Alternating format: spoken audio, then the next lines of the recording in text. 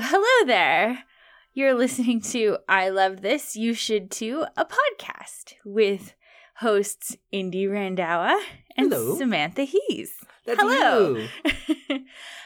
We are here on this cold, snowy day in January as we get together to discuss Pan's Labyrinth. Yes, it is crazy cold out. So we are in Edmonton, Canada, and it's like 40 below or something out. Or for those of you who aren't sure if that's Fahrenheit or Celsius, first one and then the other. We've hit both of them. It's cold out. But we are here all snuggled in our podcasting studio. And by studio, I mean kitchen table. And we're going to talk about the 2006 Guillermo del Toro film, Pan's Labyrinth. So this is one that I had only seen maybe once in theaters. Oh. But I remembered really liking it. So I told Sam that she has to see it and that she is going to love it. Because that's kind of the title of the show. Is that the point of the show? Yeah, because I love it. And really, you should too. I get it now. That's it. That's all coming full circle. I've been approaching this the wrong way. You have. You've been bringing movies that you didn't even like to me. And be like, yeah, this was all right. What'd you think? I was like, no, that's not the name of the podcast. That's for our other podcast. This is all right. What did you think? Where we just talk about movies that are fine. It's fine. Yeah. Or that we really hate. Oh, I hate this. What happened here? That's a different one. Where we talk about Body of Evidence. That's that really pornographic Madonna movie I was watching the other day. I walked into the living room and it was just Madonna masturbating just in a film. Yeah, that happens in this movie. But we'll actually talk about that at another point because we're going to have this whole big special thing coming up. Okay, here's a little teaser. I'm not going to tell you too much, but Star Wars. Not yet. It's coming. We'll let you know. But let's go back to the point we are here today. Pan's Labyrinth. I loved it. Did you? I'm going to reserve that until the end. Till the end? Yeah. I'm not Haven't you been on this show before? No, I'm just not quite sure where I stand on it until we talk about it. What? Yeah. Wait, how can you not know where you stand on it? I like it. I like it quite a bit. I'm just not sure if I loved it. Okay, but it's a thumbs up. It's a thumbs up right now. Okay, I'll take that. And then I'll convince you through the next 45 minutes to an hour about why you should love it. Yes. We've been going long a lot. There's a lot of 1 hour plus episodes, which is surprising to me. Listeners, if you hate that, please email us and let us know. I think maybe just I hate it because I have to edit it. Yeah. And whenever we have a 30-minute in-between episode, I'm so happy because I can get it done in 2-3 days. But anyways, let's talk about Pan's Labyrinth. So Yes. This came out in 2006. And at the time, there was this kind of emergence of Mexican directors. There's 3 of them who are, from what I can tell, very good friends too. And even if not good friends, they're very supportive of each other. It's not any sort of rivalry. They're really trying to bring each other up.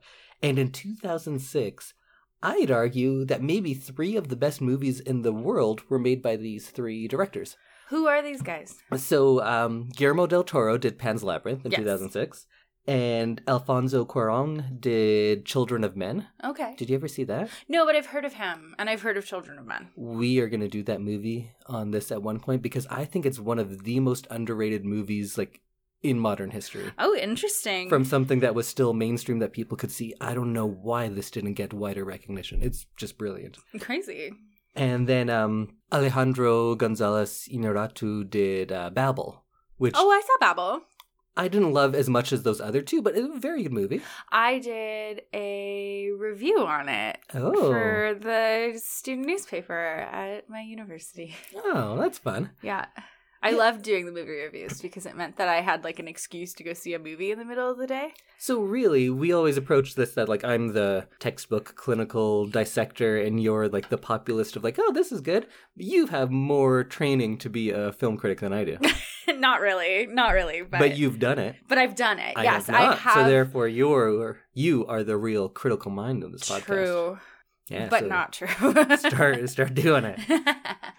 We'll see. Yeah, and those 3 all did really good movies that year. Most of them were not didn't get a lot of success that year, but it was definitely breakouts, and they've all done things that have been nominated for Best Picture or even won. Inarritu did Birdman, which I think won Best Picture, and The Revenant after that. Oh, yeah. Cuarón did, well, Y Tu Mamá También was way before, but that was very widely loved, and he went on to do Gravity and Roma. Mm-hmm. And Del Toro won his Oscar not too long ago for Best Picture in Shape of Water. Oh, yeah. So these three guys came out together and like have really hit the top of the filmmaking world. That's amazing. Yeah. I love that too, because Hollywood has enough old white men. Yeah, let's get some old Mexican men in there. Let's get some like Diversity. Because even not just for the sake of saying like, well, it's too much of one sort of thing and people aren't getting a chance, which is a very legitimate point. It is. But the more diverse stories you get, the better stories you're going to get. Exactly. And the more original scripts. Diversity in the arts is just a win-win situation. Exactly. But anyways, we'll get back to Pan's Labyrinth. So it takes place in the aftermath of the Spanish Civil War, and I was worried that we would need more of a history lesson, but really in that opening title, it kind of gives you... They did a pretty good job, and it wasn't really deep with the history. It did a really good job of just being like, this is where they are. It's very isolated, so you don't need to know what's happening like largely in other places in Spain.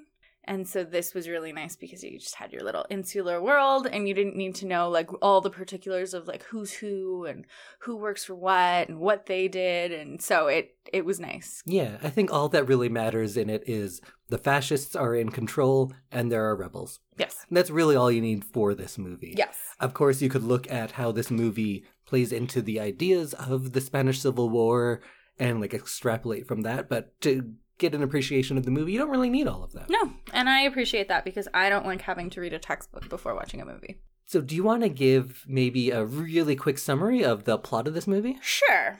And of course, like in all of these big reviews, spoilers all over the place. So really, just go watch this movie. It's fantastic. You won't regret it. All the spoilers.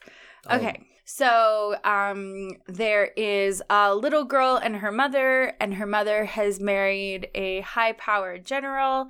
Captain, I believe. Captain? Oh, wait. I thought he was a general. Or was it his dad is the general? Because I think that was a point that he's not quite to the level that his father was. Captain Vidal? Capitan? Generalissimo? I'm not sure. Okay, either way, a high-ranking officer. Yes, and he is very powerful, and he's probably one of the few people in the country who has lots of resources. He may not be, like, super rich, but he has access to everything that he could ever want. So this woman does what I feel like a lot of women did back then, and goes and marries the highest-powered man that she could find. Just to save herself and her daughter and make sure that they don't starve to death. Husband had passed away. Yes. And so single women in that time, I feel like, didn't have a really good. So she did what she had to do to make sure her daughter didn't struggle the way she probably did. Mm-hmm. They move into the house of this new man, and it's like an old mill. It's more of a base for the army than it is a working house, but they have set it up like set it up like a house. You do definitely see that this house has been really hastily moved into, and that the staff in the house are very much trying to make it as homey as possible for these two women who are coming in, or this woman and this little girl who are coming Carmen and Ophelia. And she happens to discover a labyrinth which takes her to a magical world on the grounds of this old mill. And this magical world kind of takes her on a journey where the creatures in this world believe that she's a long-lost princess, and she has to kind of go through all the trials and tasks put forward by this magical creature that she meets. The Fawn. And eventually she passes the trials and tribulations, but at the same time, while all of the magical stuff is happening, there's a lot of real stuff happening, and her life is quite depressing and very sad. And then she has this magical world to escape to. So it was kind of neat. to have that parallel. Yeah, I think that's really at the heart of this movie, the juxtaposition of this harsh reality with this fantastic world, which is frightening much of the time, but still it seems like that's where she can like hope for more and be free. Yes. Because there's this idea that she's actually this long lost princess and she can live a happy life and not just be kind of living at the will of a terrible man. Yes, especially after her mother dies. Yes. And then she seems to have almost no hope, and she really does kind of throw herself into this magical world in order to kind of escape and have a place where she's wanted and needed. What are some of the things that jumped out at you in this movie? Maybe visually to start off. Visually. Because it's a really pretty movie to look at. It's a gorgeous movie. I really liked how almost bleak the house and like her real life was. It was very like grays and browns. It wasn't very magical. And there was very bare bones almost. Yeah, everything that's in reality seems like it's shot through a blue filter. Yes. Everything is just blue and gray, and you get very little kind of organic color through it. Yes. And then when she goes down into the labyrinth, then we start seeing some browns, some bright greens. And when she goes into the fantasy realm, that's where you see the real vibrant colors of reds and a lot of really rich golds, everything shot in a warmer tone. Yes. And it was very interesting when she'd kind of go into the magical realm. And then when she came out, it was a very stark, sudden change in the colors. And like when she crawls out of the tree from getting the key from the frog, when she crawls outside, instantly it's raining again and it's muddy and gray and awful, and she's back to like her regular life. Yes. And she noticed like way at the end when she goes into the labyrinth for the very last time with her little brother, we start to see the sun, I think, rising or setting, I'm not sure.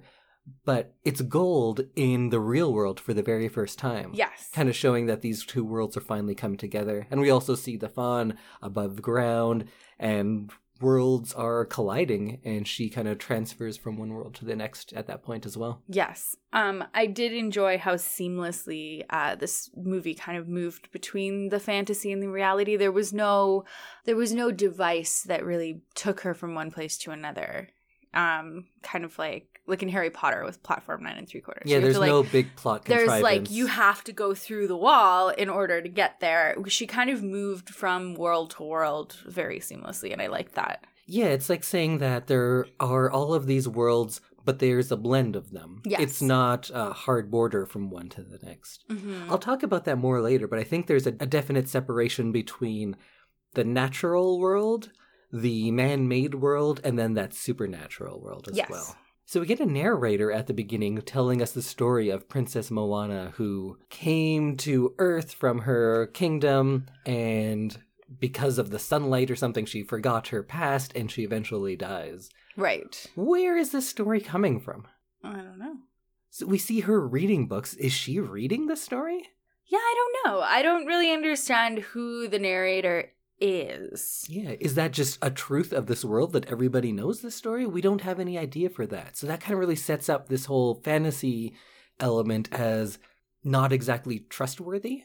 We don't know where it's coming from. I don't know if that's a fact of the world or something that she's created herself, or that she was just reading, because it shows that she's reading these fantasy books and her mom is very dismissive of them, and her kind of stepfather is even more so. Yes.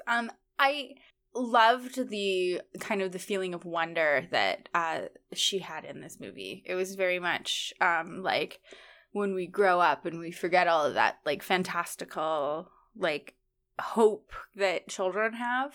And it felt like because this world was so harsh and there was the war going on, and they had to her mom had to grow up really quickly because she needed to marry and she needed to find a husband who could support her, and then she had Ophelia, and then suddenly she had no time at all for any of that. And I feel like Ophelia is still very much grounded in the like fantastical feeling of childhood. Yes. Yeah, that's the separation. There's the childhood and fantasy with her. There's the natural world with her mother, and then the man-made world with Captain Vidal. Yes. One thing that I found really interesting and very obvious was how bold the sound effects were. It was very much like a little kid hearing things that they may not have heard before. So like anytime Captain Vidal moved, there was this leather on leather kind of sound, even though I was really confused because he doesn't really have any leather on leather. Like he has leather boots, Right. which could be making that noise, but it kind of sounded like when someone wears like a leather jacket. Oh. And your arms kind of move against the leather and it Right. makes that like creaking, squeaky sound. It was sound effects like that were very much, they kind of described what that person was like.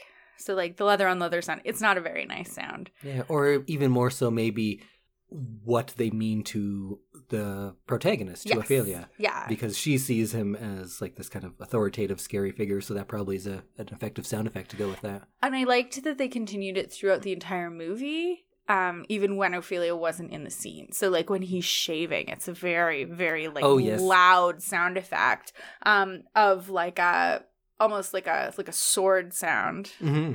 And then there was like in the kitchen, the chopping was all very loud. And these are things that like a kid would hear that adults might not even like I don't think about the noise that I'm making when I'm chopping in the kitchen, but it's like a child, that may be the only thing that they notice. It's that really loud chopping noise on a chopping board. So I liked that because it really did make you feel like you were seeing it through the eyes of a child. And I think it's also really effective that it was a low fantasy. Do you know the term like low fantasy versus high fantasy? I was going to say, you said this to me in the car the other day. Can you explain to me what like a low versus low high? fantasy is a movie like this where it's grounded in a world that we recognize. Yes. So in this one, it's pretty much our world. It's history. It's the Earth that we recognize that has all the same rules. But there are these fantastic elements that are kind of creeping into it.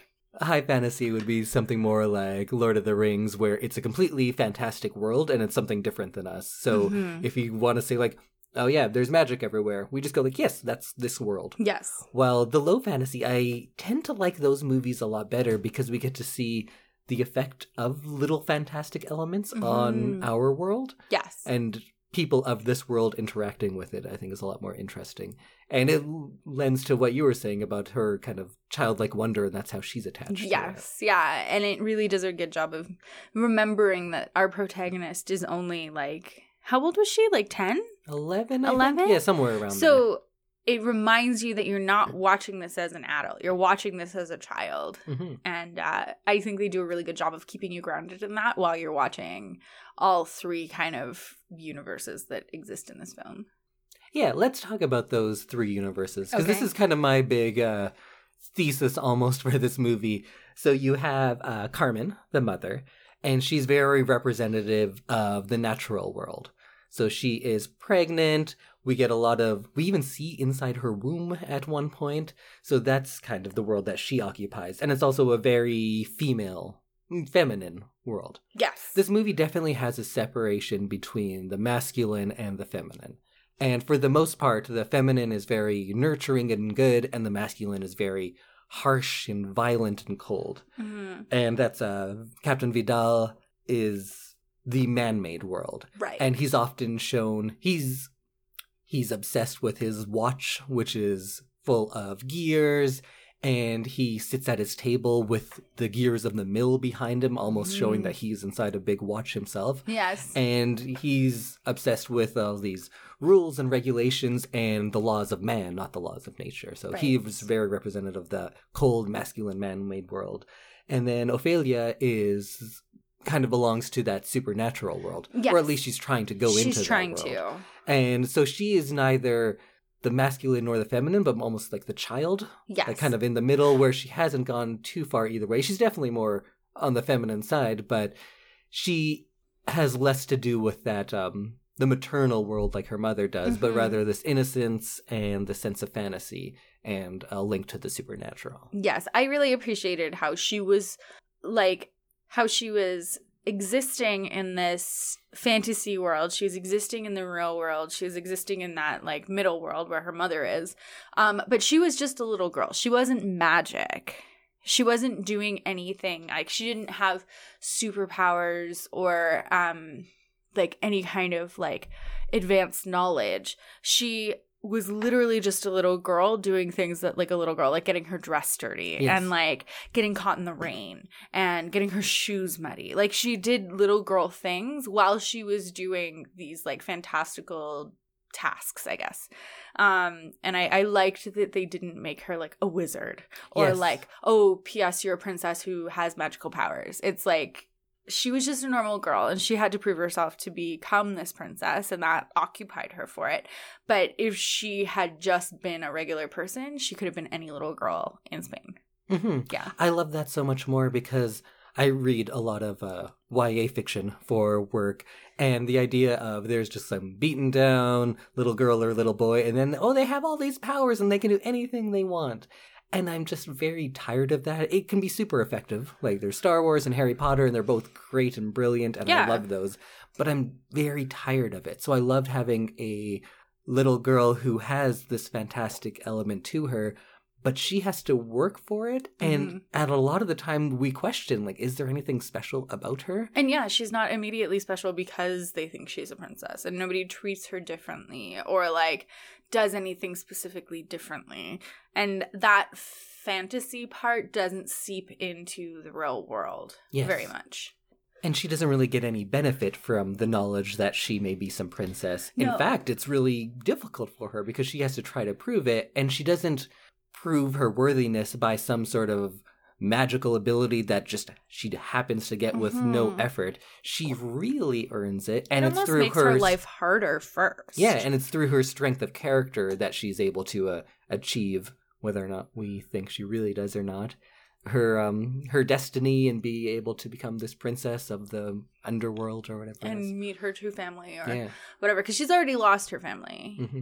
at that point in the movie. And so I feel like it could go two ways, that final scene with the king and the queen and like her and the court.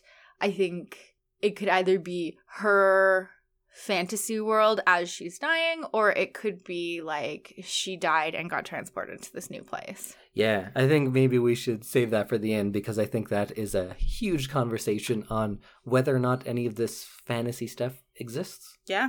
Do you separate the ending from the rest of the movie where the fantasy takes place? Do you think it was real in the movie, but at the end, maybe it was or maybe it was not?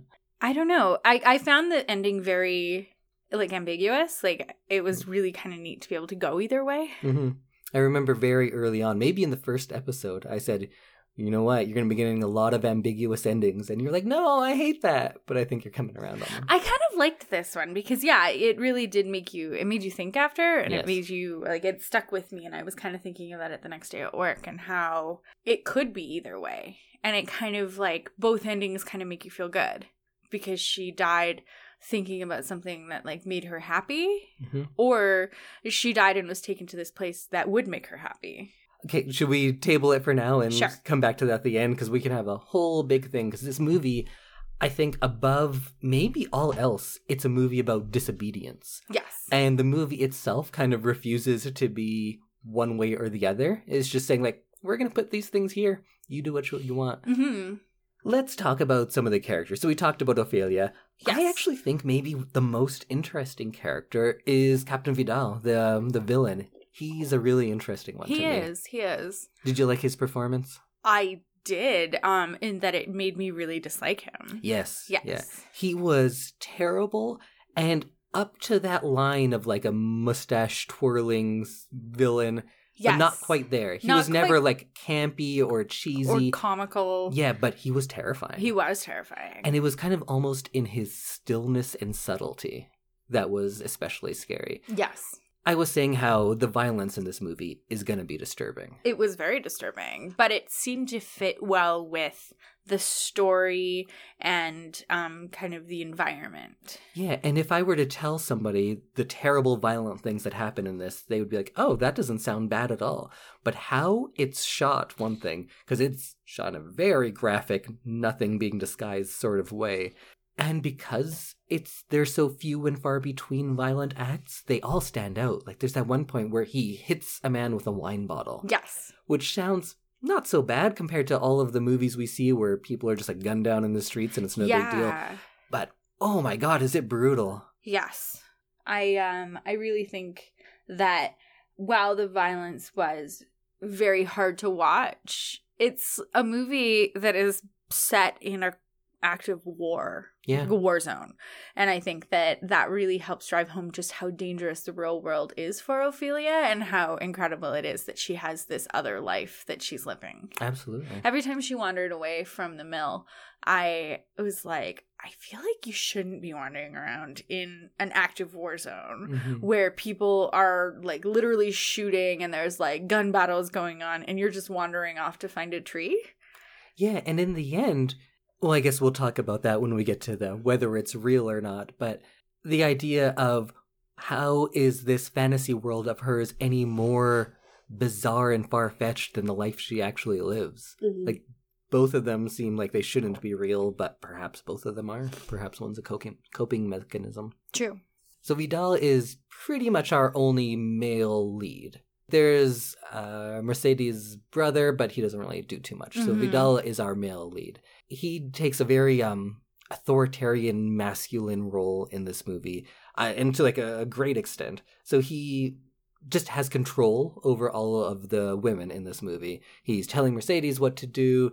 He's pretty much dictating Ophelia's life to her. Yes. And his husband, Carmen, he pretty much uses just to produce babies. Yes. Like, there's no affection there. My son. And he even says at one point, like, if it comes to it during childbirth, save my son. Yes. Yeah, he doesn't care about his wife. He cares about his male lineage. Yes. And that's about it. And that's all. Which And really he's so- does drive home that villain aspect, Yes. right? And he's so confident that, like, no, I'm having a son. Yeah. And when he's that confident, I'm like, okay, I believe you. Mhm. I didn't question it. Oh, I didn't yeah, think yeah. he was having a daughter for a second. No. It seems like he's so masculinely confident. And that sounds like it could be a good thing, but it's not. It's not. That's very much like toxic masculinity. Yes. Right there. Yeah, so much.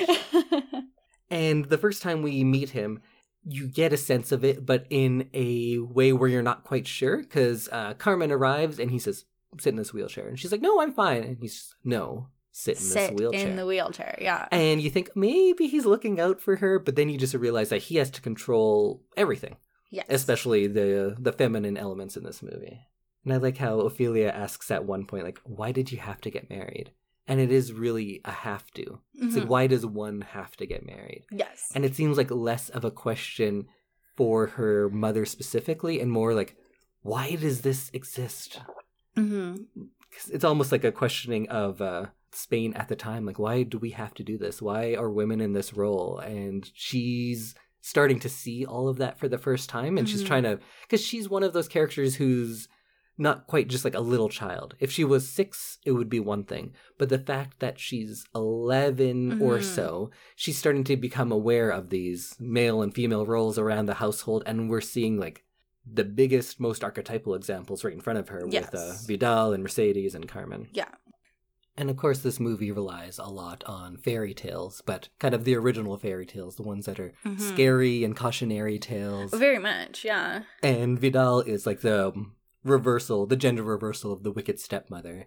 Because there's what could be more frightening to a child than first losing a parent, and then Yes. that parent being replaced by like some sort of monster. Yeah. In this case, like pretty much a literal monster. He is pretty He's much a literal terrible. monster. Yeah, he doesn't, there is no warm fuzzy. He's very much, like cold and standoffish to her from the beginning.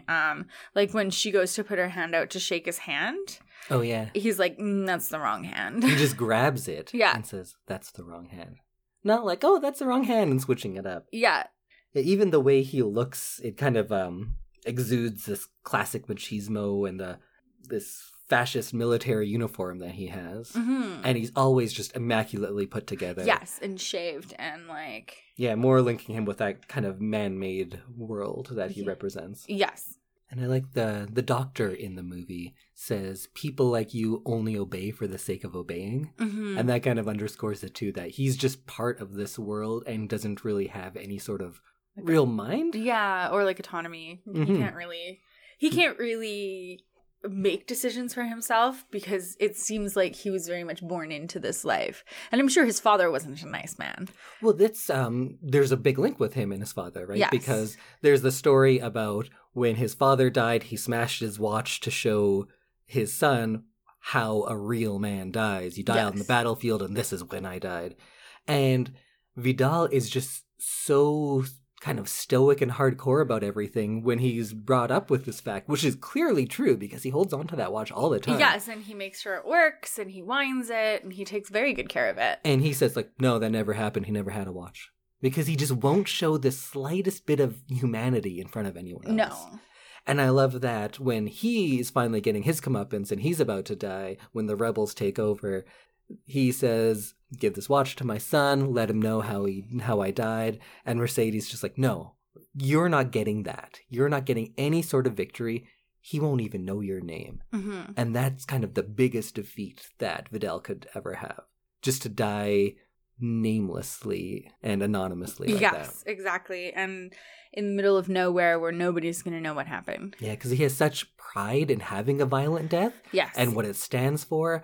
And at the end, I think Del Toro's kind of saying, like, no, war, it's not for anything. No. Like, there's no winners and losers. Everyone, you're all dead in the same way. Exactly. Yeah. And it's not like anyone is there to be a historian to write everything down and to like tell those stories in the future. Mm-hmm. Yeah, you literally die. Doesn't matter if you're a general or a rebel or a kitchen maid. It doesn't matter. We all die the same way. Yep.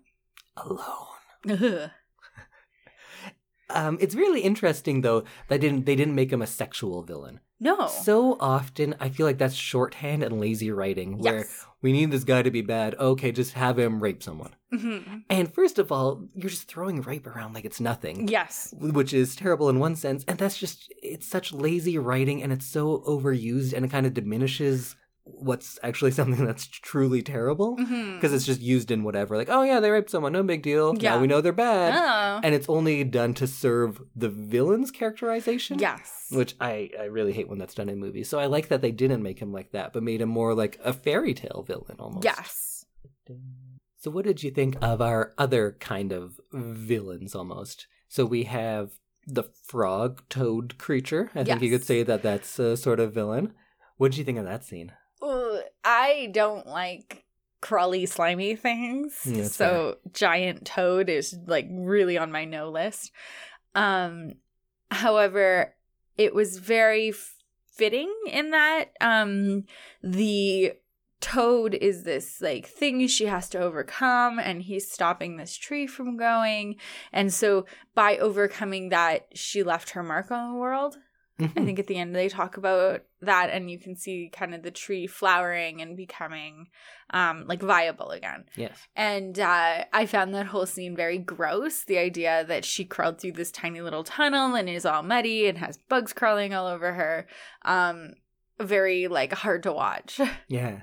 So I think the natural elements can be swapped back and forth, and the villains can also be the same way. Mhm. So in this sense, I think Vidal can be represented by the frog, and the tree is her mother.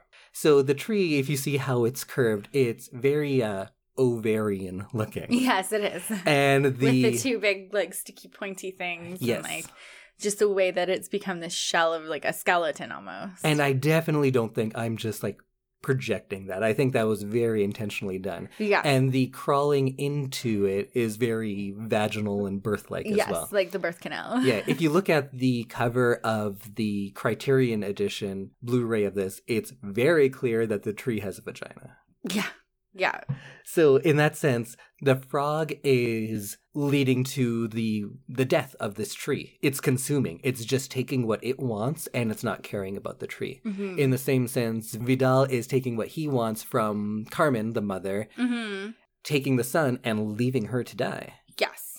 And the parallels go on a little bit more because Ophelia kind of poisons the frog by tricking it to eat those stones that were going to kill it. Yeah.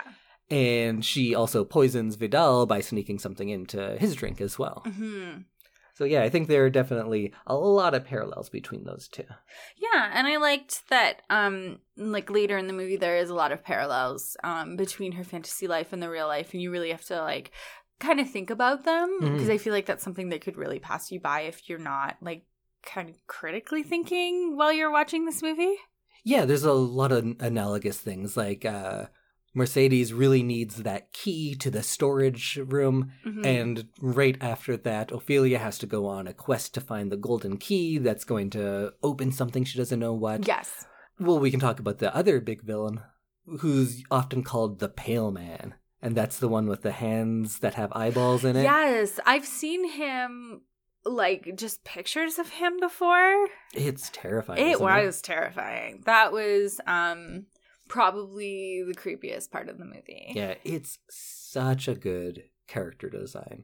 All of the creatures in this, and I'm pretty sure they won the Oscar for makeup and effects like that. Oh, right. And because it's not done CG, it's a man in a suit. Right. It's actually the same man. The Pale Man and the Fawn, it's Doug Jones in there. Oh, so he played both. Yes, Doug Cool. Jones is like a brilliant actor for physical stuff like that. Now he's on Star Trek Discovery, but he's in every Del Toro movie. Any monster, it's pretty much Doug very Jones much a in a suit. Costume actor. Yeah, he's very tall and very thin, so he can do that kind of stuff really well. Right. So it's easy to kind of transform him into something crazy like that. Yes, I'm pretty sure he was the sea creature in Shape of Water as well. Oh, cool. Actually, I don't know that. I just assume he is because it's Doug Jones. Yeah. But yeah, that villain, the Pale Man, is such a good design, so scary. And you can link that one to Vidal as well, because the dining room that he's sitting at looks exactly like the dining room that Vidal is sitting at. And they're both consumers, right? We already talked about how Vidal is consuming Ophelia's mother, consuming all of this food while everyone else is starving. Similarly, the Pale Man has all of this food that he doesn't really need, and there's all these other hungry people. They're all about consumption. Yes, I see that. And it was Doug Jones in The Shape of Water. Yeah. Oh, yeah, he is really tall and skinny and kind of creepy looking. But if you look at him in all of the different costumes he's been in, he's flawless. And he's a very good actor, because a lot of the time he talks and emotes through this makeup, and that's not an easy thing to do. No, and he's very physical, and I think that especially with the Pale Man, I think that really like helped him, because he like acted through every fingertip even, and it was very He really does. It was very convincing, and it really, like, you would not have known that he was both of those two characters. So there's a lot of pretty easy lines to draw between, like, the tree is the mother because it used to house all these fantastic beings, but Carmen used to house Ophelia. Things like that are pretty straightforward. But the one that always gave me a lot of trouble was the Fawn itself. Because he is neither good nor evil. Yeah, there are definite moments where he's very, very good. And there's definite moments where he seems quite evil. When you don't know the ending, watching through it, did you feel like the Fawn was tricking her and was going to kill the son? There were moments where it felt very much like he was serving his own agenda. Like, he did seem like he was there to help her at some points, but at the same time, at other points, it seemed like he was there for himself so that he could go back to the kingdom or wherever. And there were points where I was kind of like, is he tricking her? Is he just using her to get back to wherever he needs to go? Or is he, like, actually helping, and he just has a very odd kind of personality to go with it? Yeah, because he's definitely threatening. Yes. He seems scary. I felt on edge anytime Ophelia was alone with him, because I thought this thing could just kill her.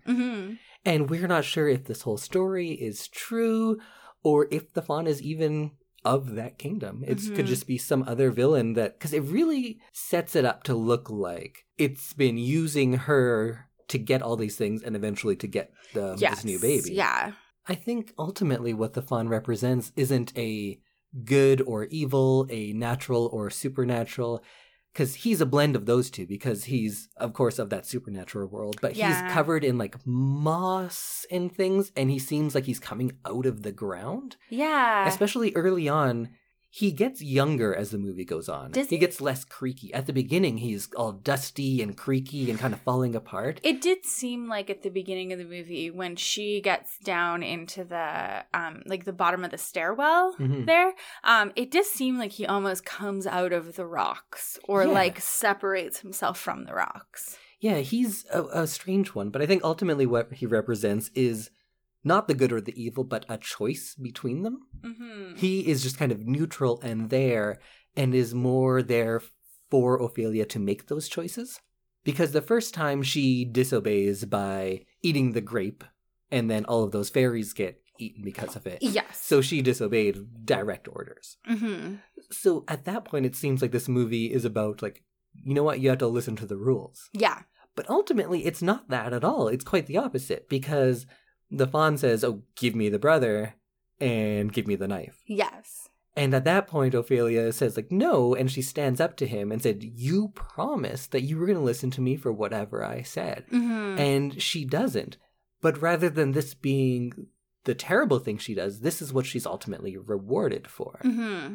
Yeah, that's, I guess what I was going back to is that the film is one of disobedience. Our heroes are rebels, and she ultimately, with this one final rebellious act, kind of secures her spot in, like, a heaven-like place. Yeah. So this movie tells you, don't follow the rules, rebel. And you will go to heaven.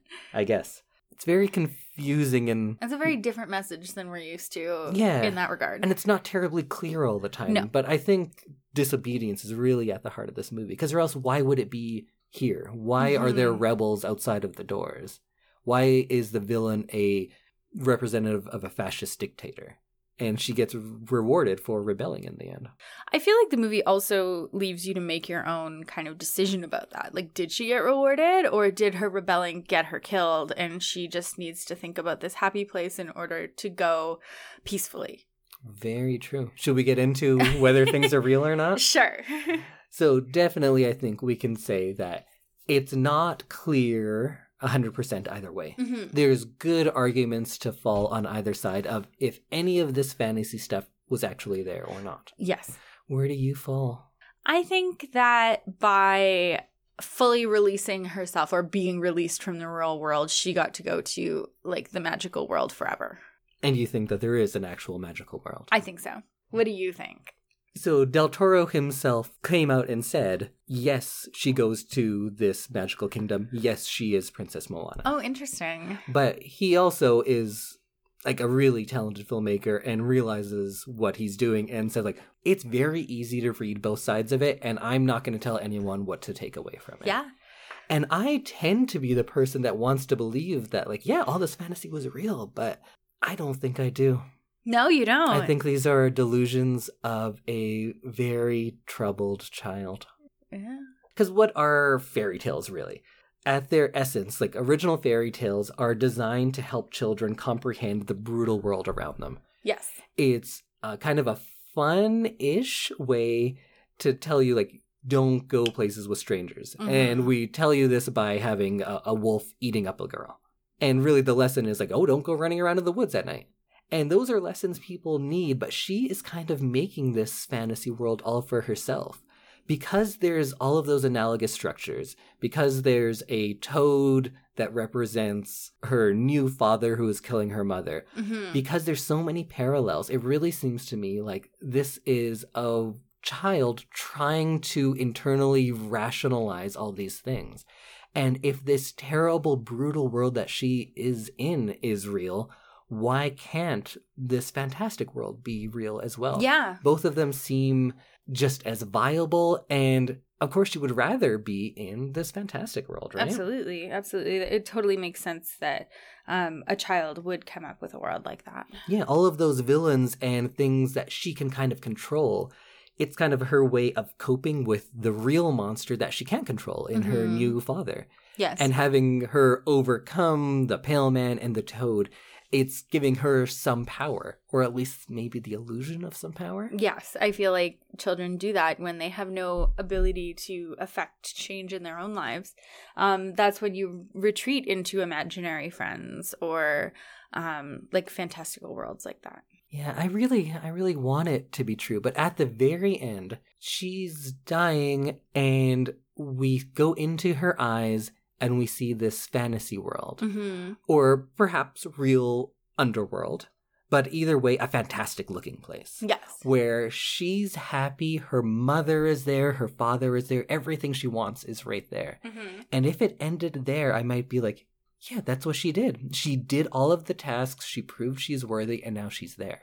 But the movie goes back one more time, and it ends with her laying there in the mud. Yeah. And just showing us again, like, we all die the same. Mm-hmm. If you're an innocent girl, if you're a dictator, we all die the same. That's so depressing. It really is. That's kind of where I ended up on it. Interesting. I think I choose to believe kind of the nice ending. I'm glad. That's a better ending. That's a beautiful way that she gets rewarded for all of her sacrifice and her hard work. Yes. But and I think I like that. I think it makes me feel a little bit better after such a brutal movie. does it matter? No. Either way, it's real to her. Yes. So if she finds solace in this idea that's fake, that she believes, or if she actually goes to this place, it doesn't matter. No. And I kind of, like I said at the beginning of the episode, I think I'm good with either story. Like, I'm good with either outcome. And I think I lean a little bit more towards the fact that, yes, she becomes a princess in the end. Mm-hmm. But I can see how either outcome is valid. Because there is the shot where Vidal comes in and she's talking to the fawn, but Vidal can't see the fawn. Yes. But that you could also read that he's of that masculine, man-made world, that cold world, that he just couldn't see something like that. While she's a child and she still has that link to the supernatural. And she's of that world in her mind. Or maybe in reality. Technically, yeah. So, yeah, everything can go both ways like that. Mm-hmm. But in the end, I kind of take, like, it doesn't matter. The distinction is completely irrelevant because to Ophelia, both of these worlds are tangibly happening to her. Yes. And both are equally frightening and terrifying and dangerous.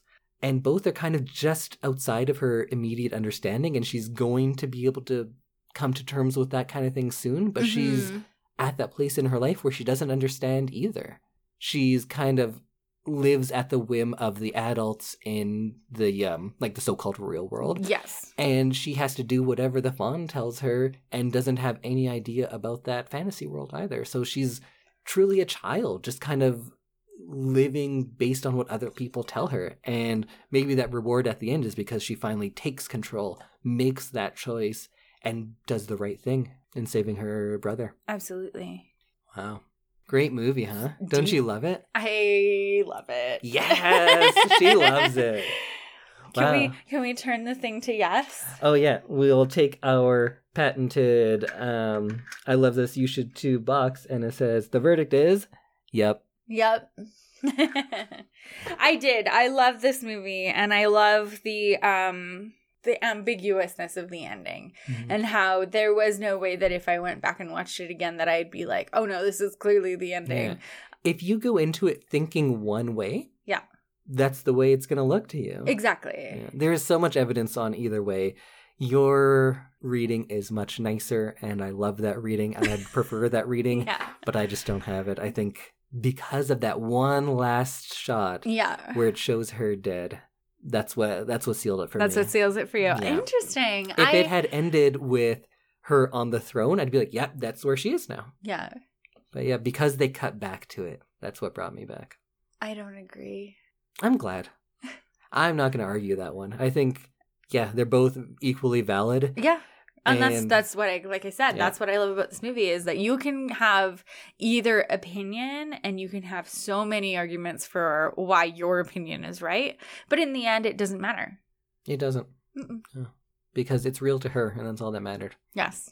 Well, I think that's a pretty good place to end this. We both loved it. We both had different readings. Yes. But we're both happy with each reading. Yeah, I'm very happy with how that ended.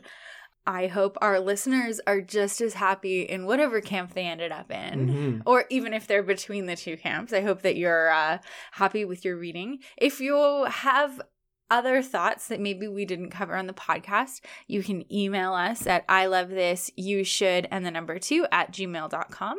You can tweet your thoughts or find us on Instagram at ILTYS2, or you can find us on Facebook and post on our Facebook wall at I Love This You Should Too -podcast.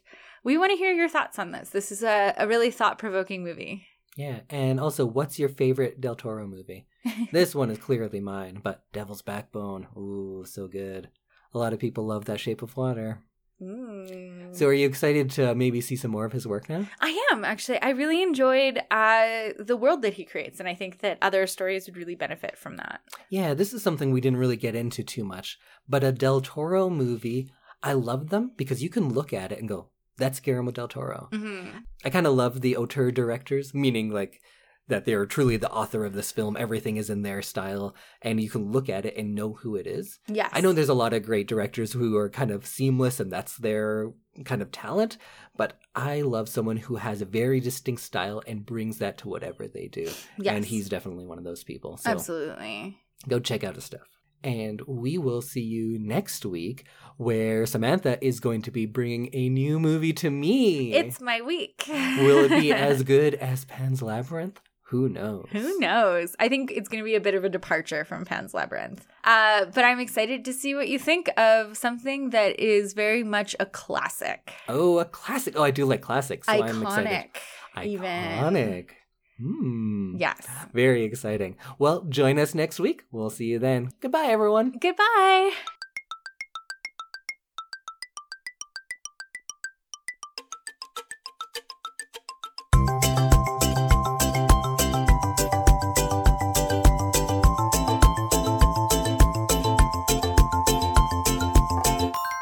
Okay, let's keep going.